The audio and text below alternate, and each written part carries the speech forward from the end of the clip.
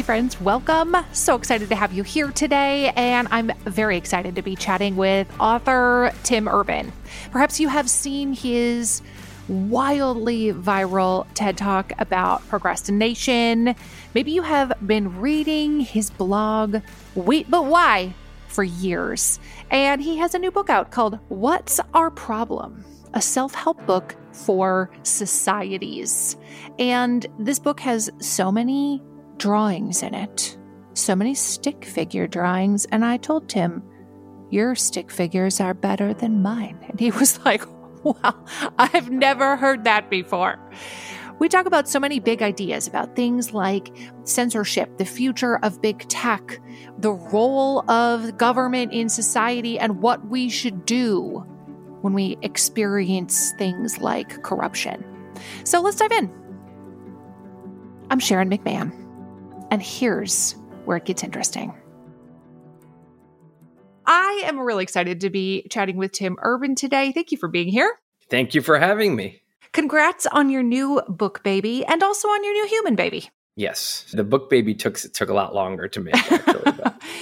Publishing works at a glacial pace. It's absolutely glacial, especially as a blogger at Wait But Why, which is where probably a lot of people know you from, or from your like mega viral TED Talks, etc. Publishing a book takes freaking forever.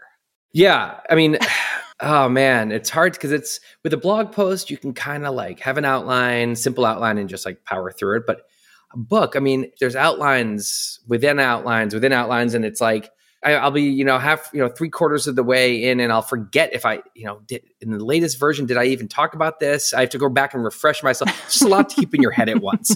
And this book especially just has a lot of different concepts in it. So it was a lot to wrangle together, but it's nice to finish. It's very, a blog post is satisfying to finish, but a book is really satisfying to finish. So it pays off. I totally get it, but I am excited to share your book, What's Our Problem, which is a self-help book for societies with the broader audience, because there are so many.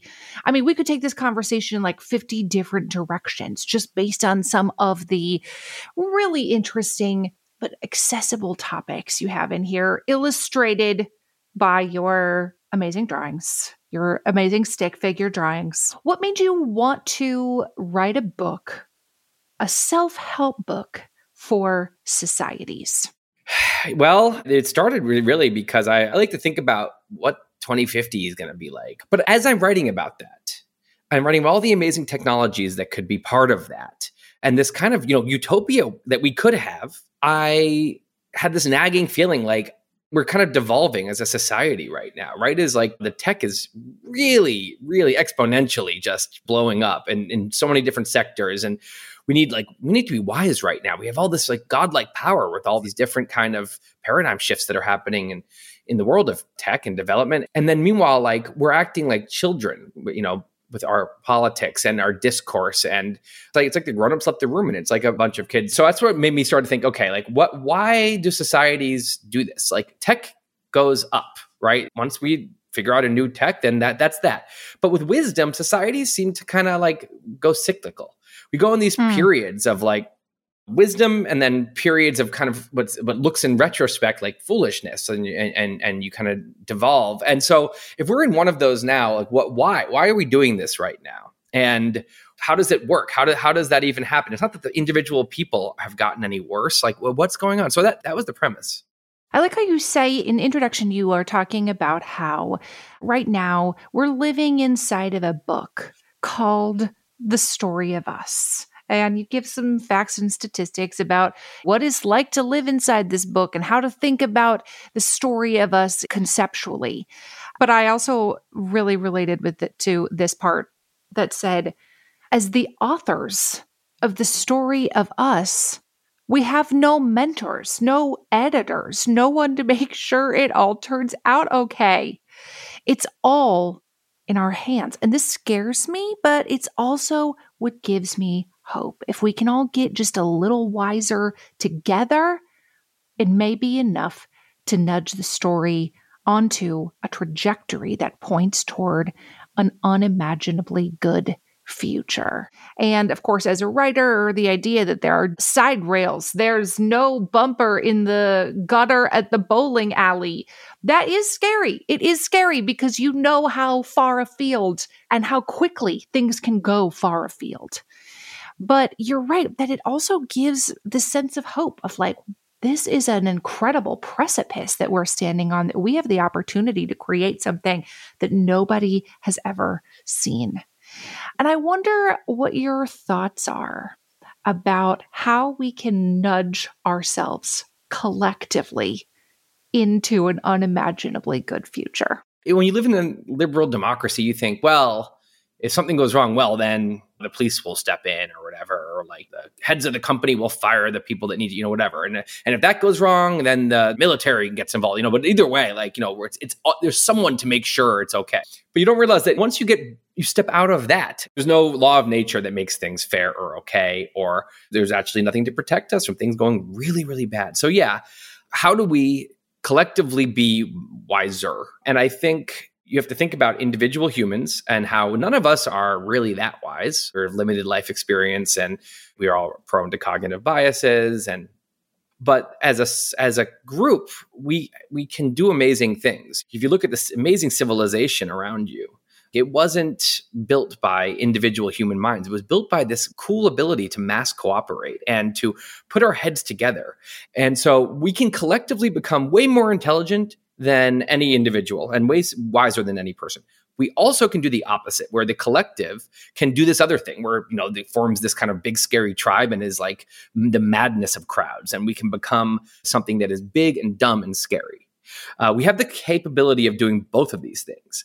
So it's not like the emergent property of lots of humans together is always good. It can go in both directions. And so to me, humans are smart together when they are in kind of a safe space to be individuals, when each person can put out their ideas and no idea is sacred and everyone can criticize each other's ideas. And people can safely put out hypotheses, even ones that are probably wrong. And people can put out ideas without worrying about some kind of punishment to them for putting out the wrong idea. I think that yields super intelligence. And if you look at the times when a bunch of humans combine together into something that's dumb and scary and not smart, the property of it is conformity. It's when everyone is scared to act out of line. And that's something that, we have in our DNA, is to snap into that kind of ancient tribal mode where suddenly there's a sacred set of ideas and, we are the good group with the good ideas and they are the bad group with the bad ideas. And if you disagree with us, you're one of them and you're going to get punished. So once that is in the air, once we kind of, we snap into this kind of other mode when we all want to conform, and it becomes really scary to be an individual. And so all of that group intelligence melts away and is replaced by the other thing, the other kind of group giant, which is, I call it a golem, like a big Godzilla that tramps through, a society and can just destroy. And the core thing we need is discourse, open discourse, where we need to be able to have individual brains connect together like neurons into a larger brain. Cool fact, a crocodile can't stick out its tongue. Also, you can get health insurance for a month or just under a year in some states. United Healthcare short-term insurance plans, underwritten by Golden Rule Insurance Company, offer flexible, budget-friendly coverage for you. Learn more at UH1.com. Hey, it's Ryan Reynolds, and I'm here with Keith, co-star of my upcoming film, If, only in theaters May 17th. Do you want to tell people the big news?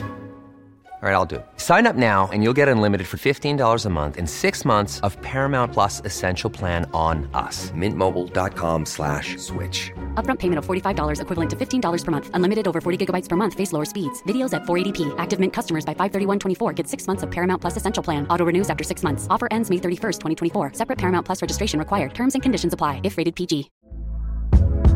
Hey there, it's Michelle Norris. I'm host of a podcast called Your Mama's Kitchen. When I travel, I'm usually looking for a way to find a taste of home when I'm not at home. And one of the things I love to do when I am at home is entertain. And Airbnb allows me to do that. When I was in California recently, I rented a house that had a great kitchen. And when we were sitting around the table, we were all thinking, we're in someone else's house. Someone could be in all of our homes as well. If you have a home, but you're not always at home, you have an Airbnb. Your home might be worth more than you think. Find out how much at airbnb.com/host.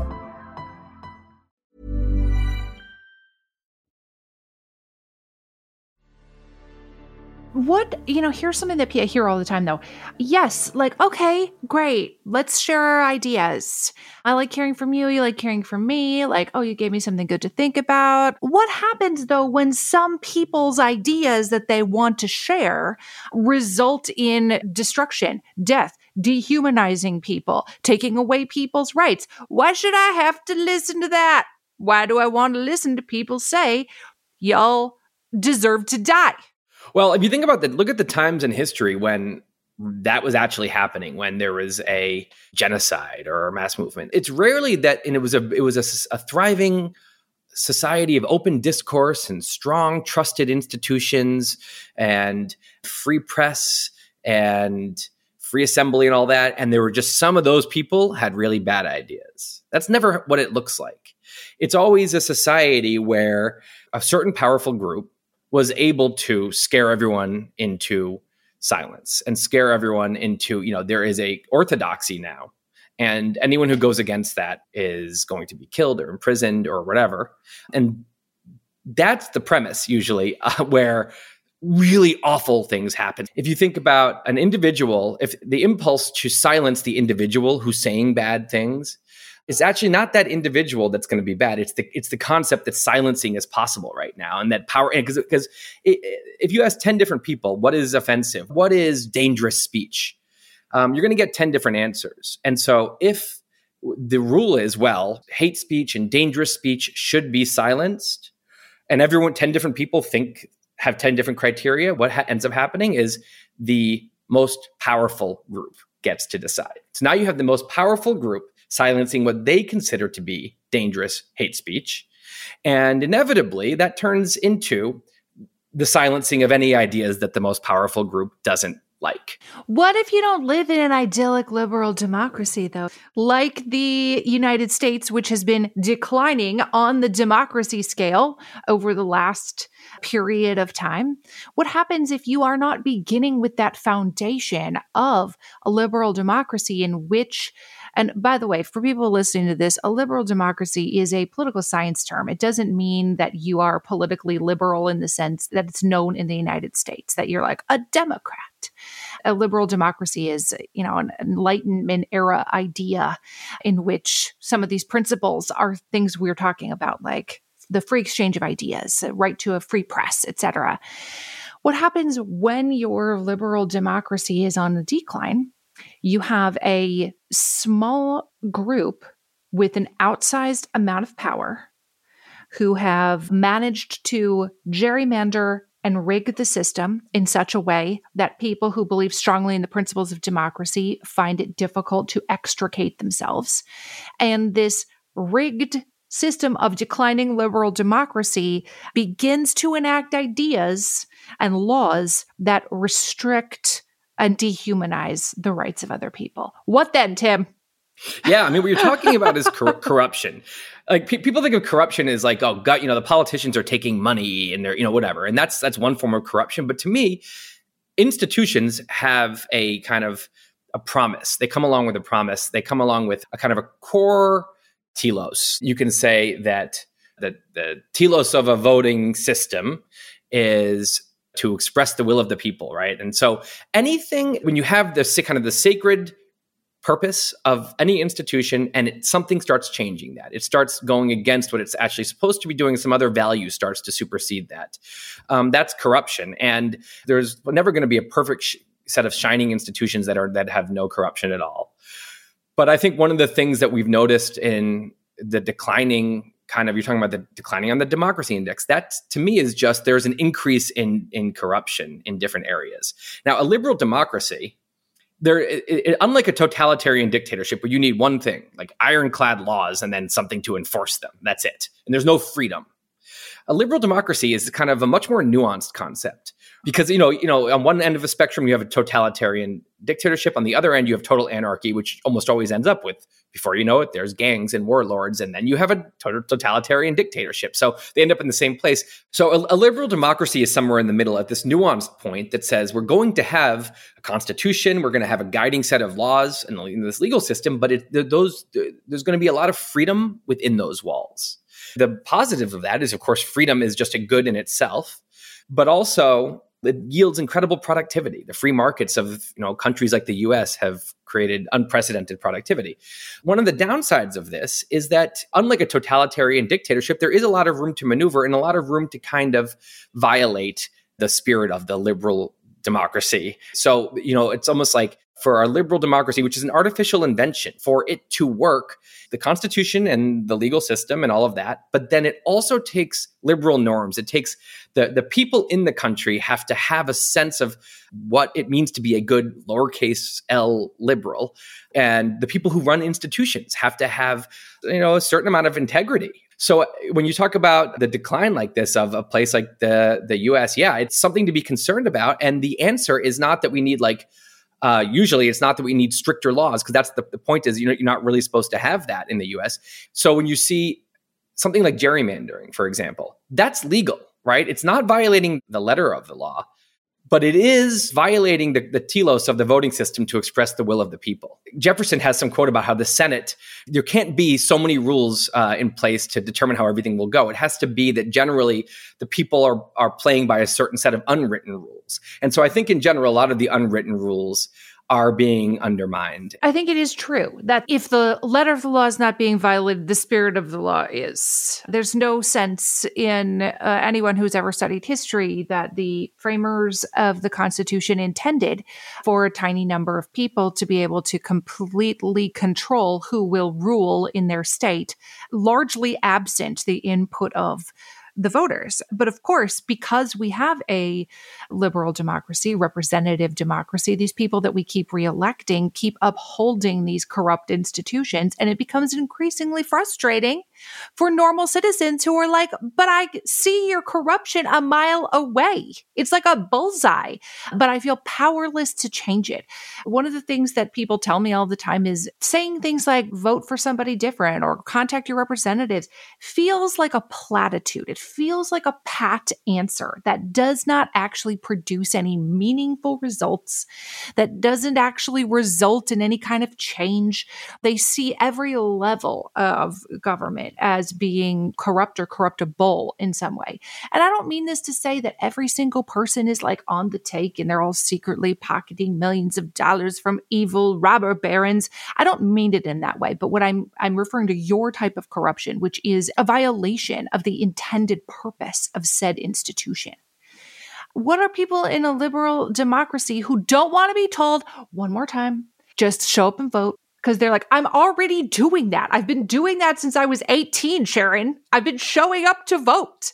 I read about who I'm supposed to vote for. I'm like, who's the best person? I do that. How do we move more in the direction of that utopian society that we have the power in this moment to construct?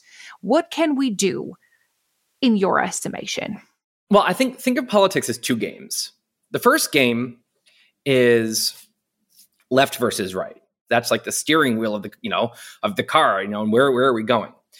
But there's a second game, which is a set of people in the country who, regardless of left versus right, want to kind of preserve the core functions of the liberal democracy and value free speech and fair voting, and who actually, want to live in the spirit of a liberal democracy, and they want to do things with integrity. And then there's another group who they want to win the left-right battle at all costs. And so if their team is doing something that is in violation of kind of the spirit of the liberal democracy, or even violating the law itself, if they're using coercion instead of persuasion, if they're being super hypocritical, it doesn't matter. It's all part of this big game. They have to win. They have to win and beat the other side. And the first game is important. The second game is over whether the wheels are going to fall off or not. And so I think that before you can worry about the steering wheel, worry about the wheels. And regardless of whether, how you feel in the horizontal left-right thing, when you see this side of things that is actually undermining the wheels of the car in return for short-term victory, you have to fight against it, even if it's on your own side. That has to come first. And so I think that what people should do, rather than call their representative, and sure, they can do that too.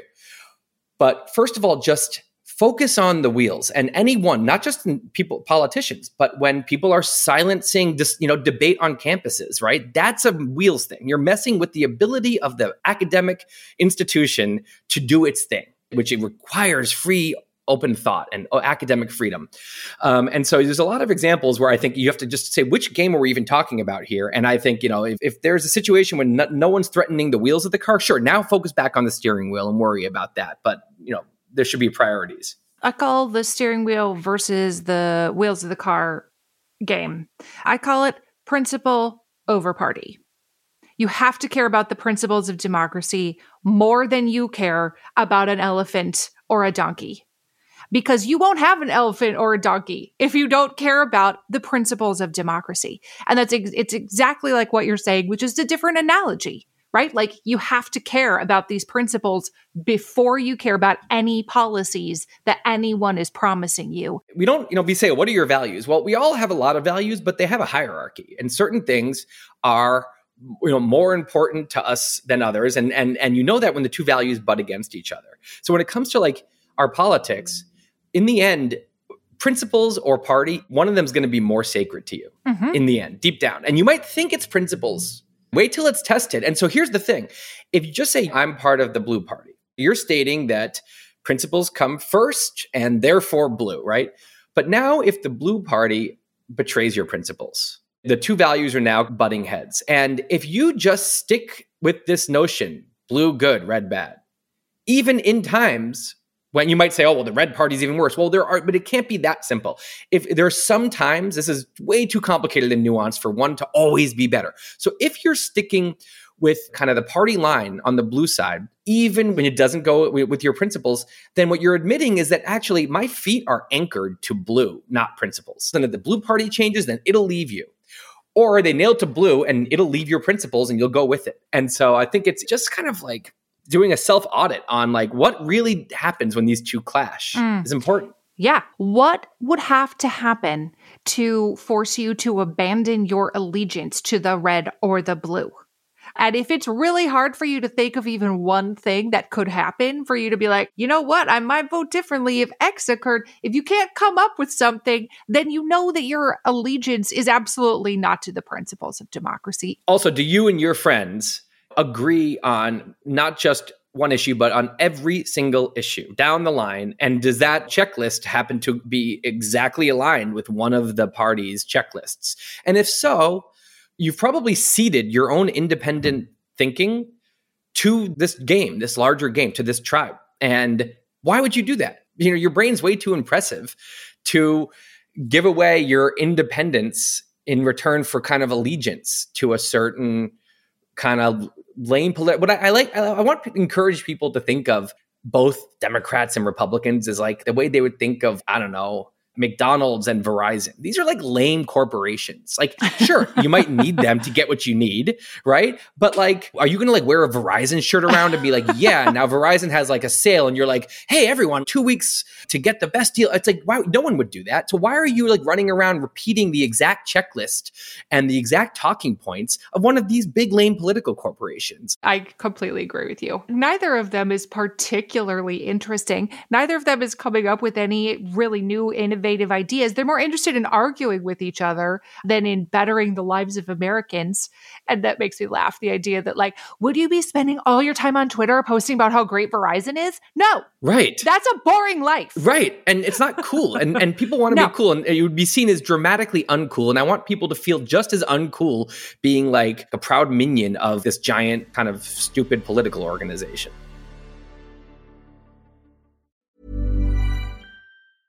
It's that time of the year. Your vacation is coming up. You can already hear the beach waves, feel the warm breeze, relax, and think about work. You really, really want it all to work out while you're away. Monday.com gives you and the team that peace of mind. When all work is on one platform and everyone's in sync, things just flow. Wherever you are, tap the banner to go to Monday.com. Wow. Nice. Yeah. What you're hearing are the sounds of people everywhere putting on Bombas socks, underwear, and T-shirts made from absurdly soft materials that feel like plush clouds. Yeah, that plush. And the best part? For every item you purchase, Bombas donates another to someone facing homelessness. Bombas. Big comfort for everyone. Go to bombas.com/ACAST and use code ACAST for 20% off your first purchase. That's bombas.com/ACAST, code ACAST. In the words of Dwight Schrute, identity theft is not a joke, Jim. But seriously, if you've ever had somebody try to steal your credit card number and then try to make a bunch of fraudulent charges, that has happened to me on more than one occasion. If it's happened to you, you know it's a nightmare. Having your personal information on the internet is like giving strangers the key to your front door. Not good. And Delete Me can keep that door locked and your information safe. And I recently found a solution that is a service called Delete Me. Delete Me finds and removes any personal information that you don't want online, and they make sure that it stays off. It is a subscription service that finds your personal info on the web, searches all the databases, and then helps prevent identity theft by removing that information from all of these databases. So when you sign up, you tell Delete Me exactly what information you want deleted, and then their experts take it from there. They send you a report every month of like, we found your information in the following places and we removed it. More simply, Delete Me does all the hard work of wiping you and your family's personal info off the web. So take control of your data and keep your private life private by signing up for Delete Me, now at a special discount just for our listeners. Today, get 20% off your Delete Me plan when you go to joindeleteme.com/Sharon and use promo code Sharon at checkout.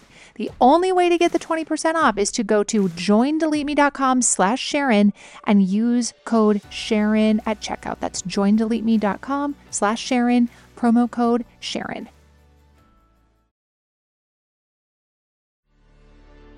I want to talk a little bit about one of the very hot topics du jour, which is about things like book bans and censorship, because the United States is moving into a very unprecedented, or perhaps it is precedented, but a very new resurgence of book bans in schools. And just as a caveat, we're not talking about 3-year-olds reading adult romance books, okay? That's not what we're talking about when we're talking about things like book bans and censorship. We're not talking about 5-year-olds getting a copy of an adult magazine. That's not in a school library anyway. But what, if any, part, or what, if any, role do book bans and coursework bans and club bans have in a thriving liberal democracy, in your view? Yeah, this is a very complicated topic because I think there is an element of what people are calling book bans, which are actually positive development, and an element that are a negative development. And I think it's also worth premising this with, I believe that both political sides are guilty of this.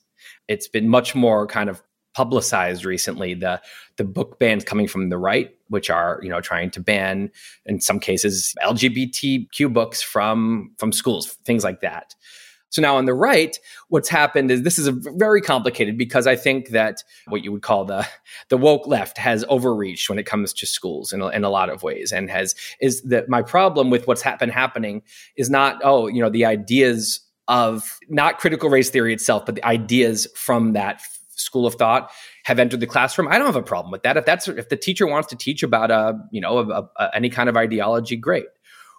The problem is that it should be taught as alongside lots of ideologies. So who agrees with this ideology? Who disagrees? Where did it come from? What are some totally different ideologies? That's an education. If students are taught that this political ideology, which is what it is the one correct ideology, that's indoctrination, right? That's the definition of indoctrination. It's not education. So I think there's been some really bad things there as well. So that's why when I think there are some steps being taken by right-wing governments to curb this, I actually think some of those steps are good.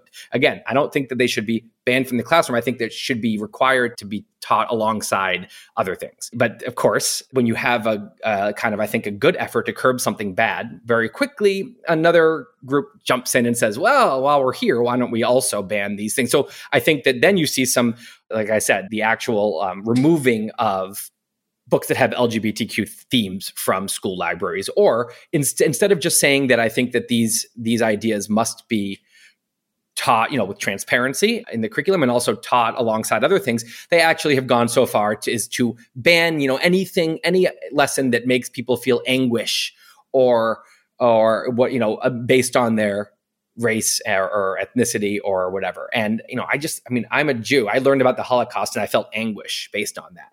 Or, something that makes people feel guilt. Well, I learned about racial injustice and in criminal justice reform, when we were learning about that. And I felt, I felt guilt or whatever. So, but again, that would be potentially the teacher could be fired for that now. So that's overreach as well.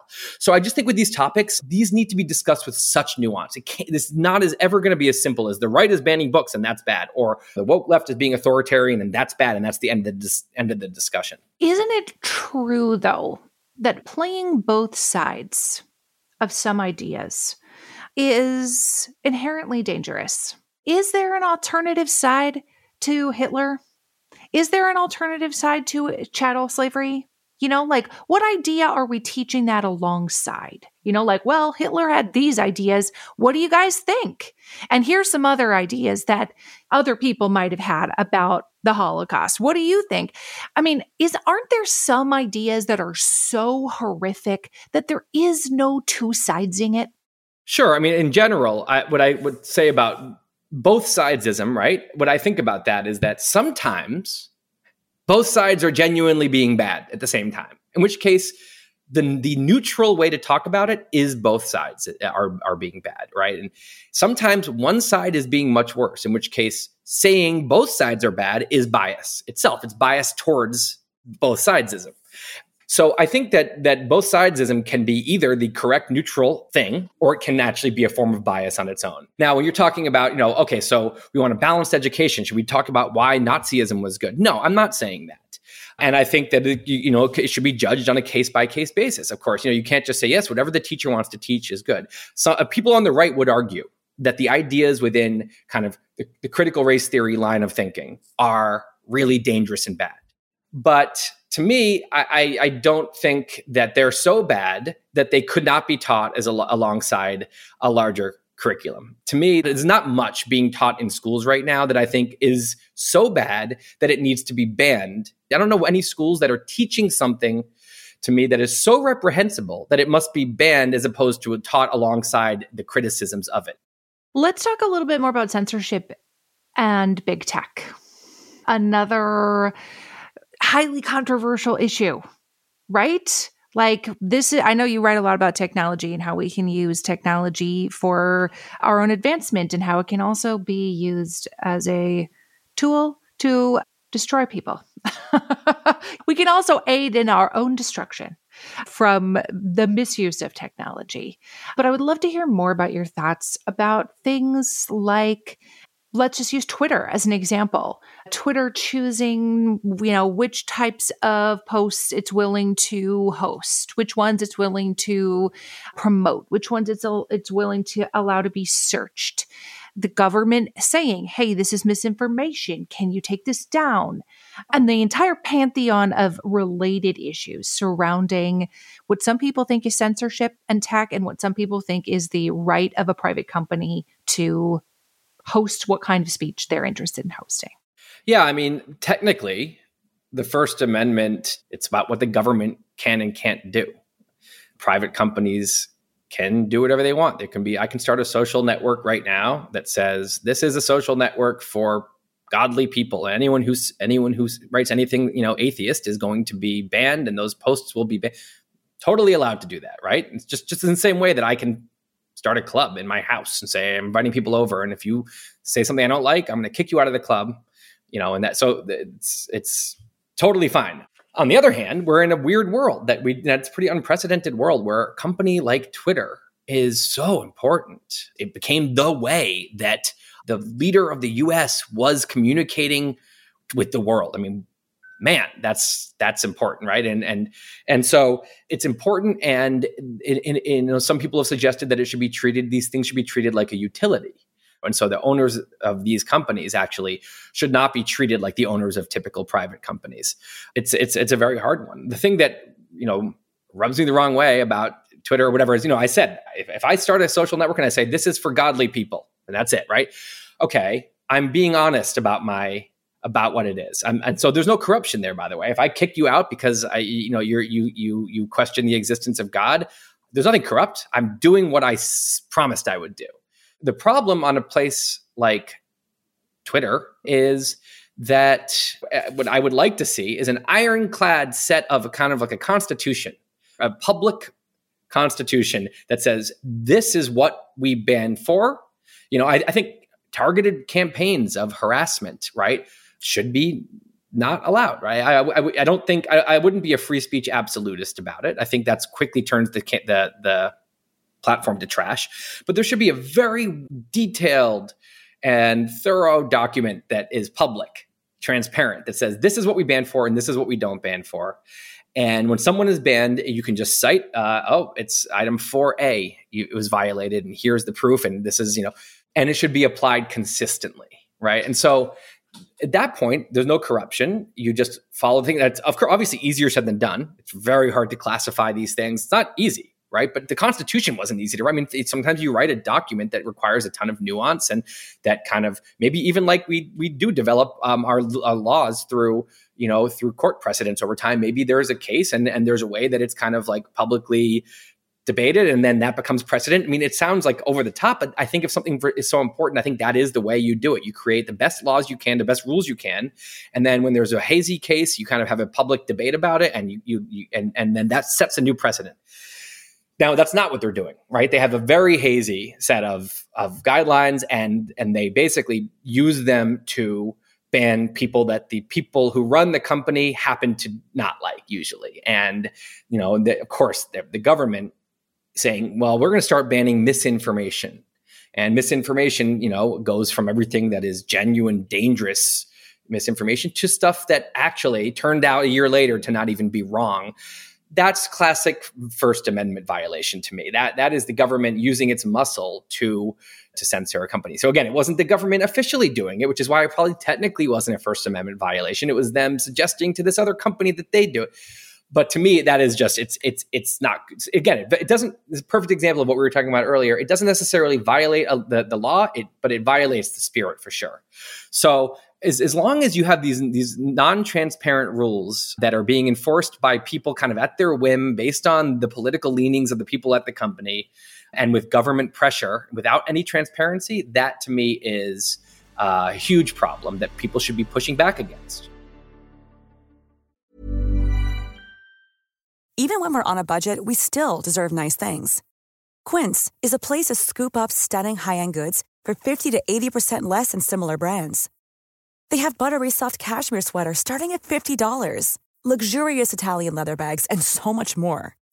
Plus, Quince only works with factories that use safe, ethical, and responsible manufacturing. Get the high-end goods you'll love without the high price tag with Quince. Go to quince.com/style for free shipping and 365-day returns. This message comes from BOF sponsor eBay. You'll know real when you get it. It'll say eBay Authenticity Guarantee. And you'll feel it. Maybe it's a head-turning handbag, a watch that says it all, jewelry that makes you look like the gem, or sneakers and streetwear so fresh every step feels fly. eBay gets it. So look for the blue check mark next to that thing you love. And be confident that every inch, stitch, sole, and logo is checked by experts. With eBay Authenticity Guarantee, you can trust that feeling of real is always in reach. Ensure your next purchase is the real deal. Visit ebay.com for terms.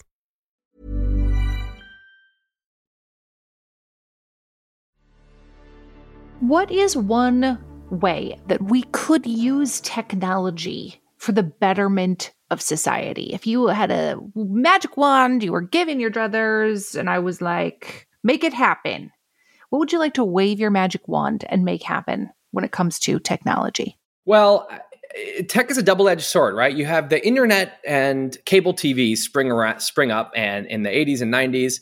And now you have, instead of these professional newscasters talking for 30 minutes a day, broadcasting the news and trying to be accurate, you have a totally different thing, right? You have these stations that are entertainment that are basically there to fire up one tribe about how awful the other tribe is, accuracy be damned.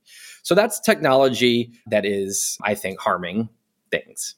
Now, the cool thing about tech is you can often use this, use the same thing to fight against the bad thing. And so one thing that I wish existed is some kind of system to give kind of a credit, like almost like a credit rating agency for media accuracy.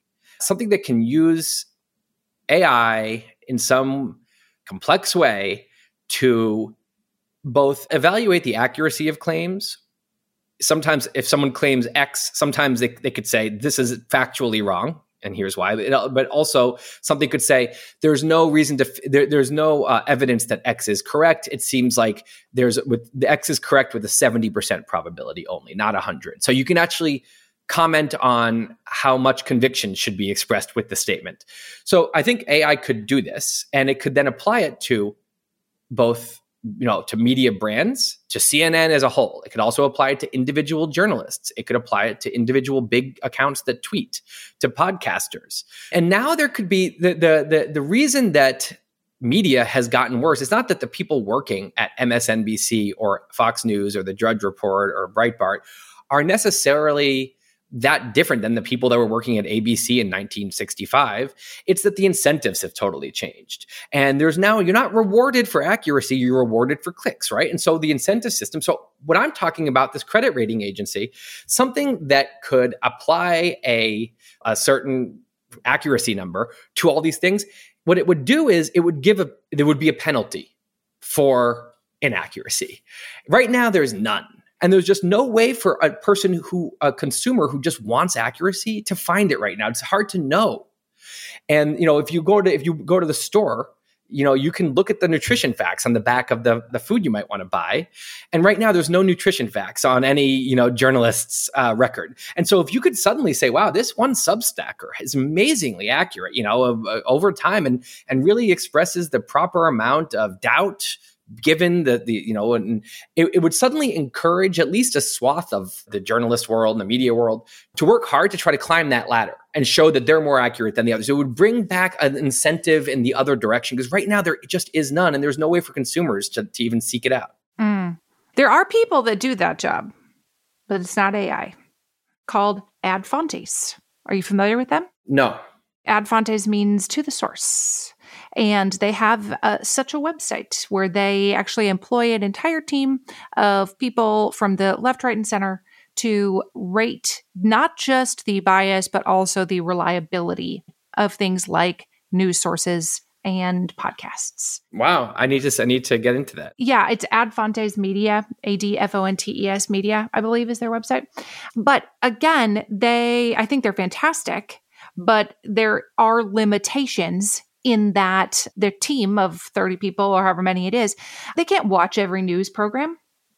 They can't read every single article. They're talking about general trends of this news organization is center rated with a very high accuracy or very high reliability. This news organization is very far left and is mostly based in opinion, etc.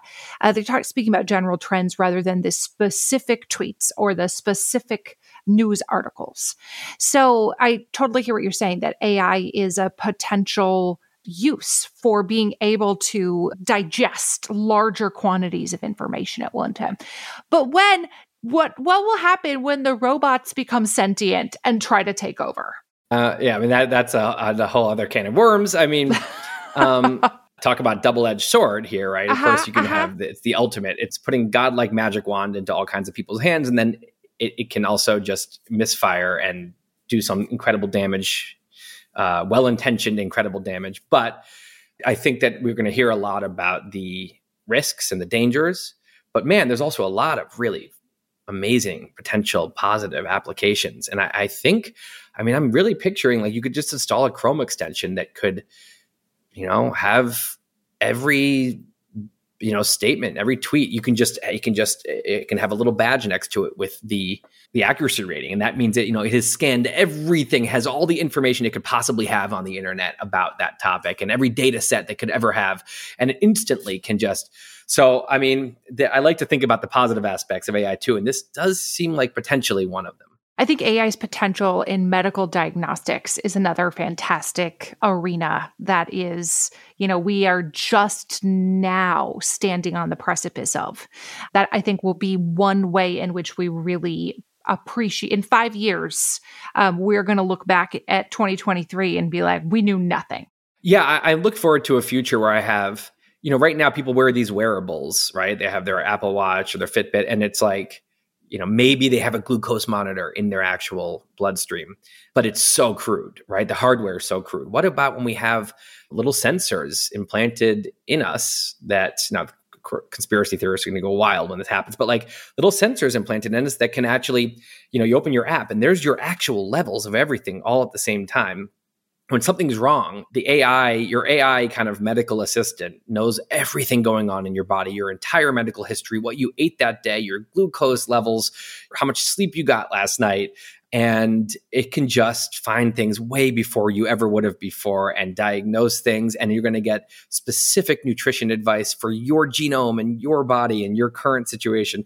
So anyway, it's a whole other topic, but I get really excited about, we will look back on today as such a crude time for getting, one size fits all nutrition advice. And a doctor goes in and pinches your wrist and says, does this hurt? And you say yes. And they try to guess what it is. I mean, it's just, to me, it seems like we're in the deep past. Yeah, it's a little bit like how we joke around now about AOL dial-up internet. Remember AOL Instant Messenger? That's what medical diagnostics are going to seem like in the very near future. Yes, agreed. Oh my goodness. I loved chatting with you. I really enjoyed reading your book. Thank you so much for being here. This is truly just the tip of the iceberg of some of the ideas and thoughts and ways of thinking about the world that you put out on your website, that you tweet about, that are in your new book. I love that your work is not about telling you what to think, but teaching people how to think. That is really a key component, a missing component. And what is happening in American public discourse is people are just parroting rote answers from the proverbial Verizon company and don't have any new ideas of their own. So thanks for being here, Tim. Thank you, Sharon. Tim Urban's book is out now. You can buy What's Our Problem? A self-help book for societies, wherever you prefer to get your books. And you can also visit Tim's website, waitbutwhy.com. Thanks for being here. This show is researched and hosted by me, Sharon McMahon. Our executive producer is Heather Jackson. Our audio producer is Jenny Snyder. And if you enjoyed this episode, would you consider leaving us a rating or a review on your favorite podcast platform? That helps us so much. And we always love to see your shares and tags on social media. We'll see you again soon.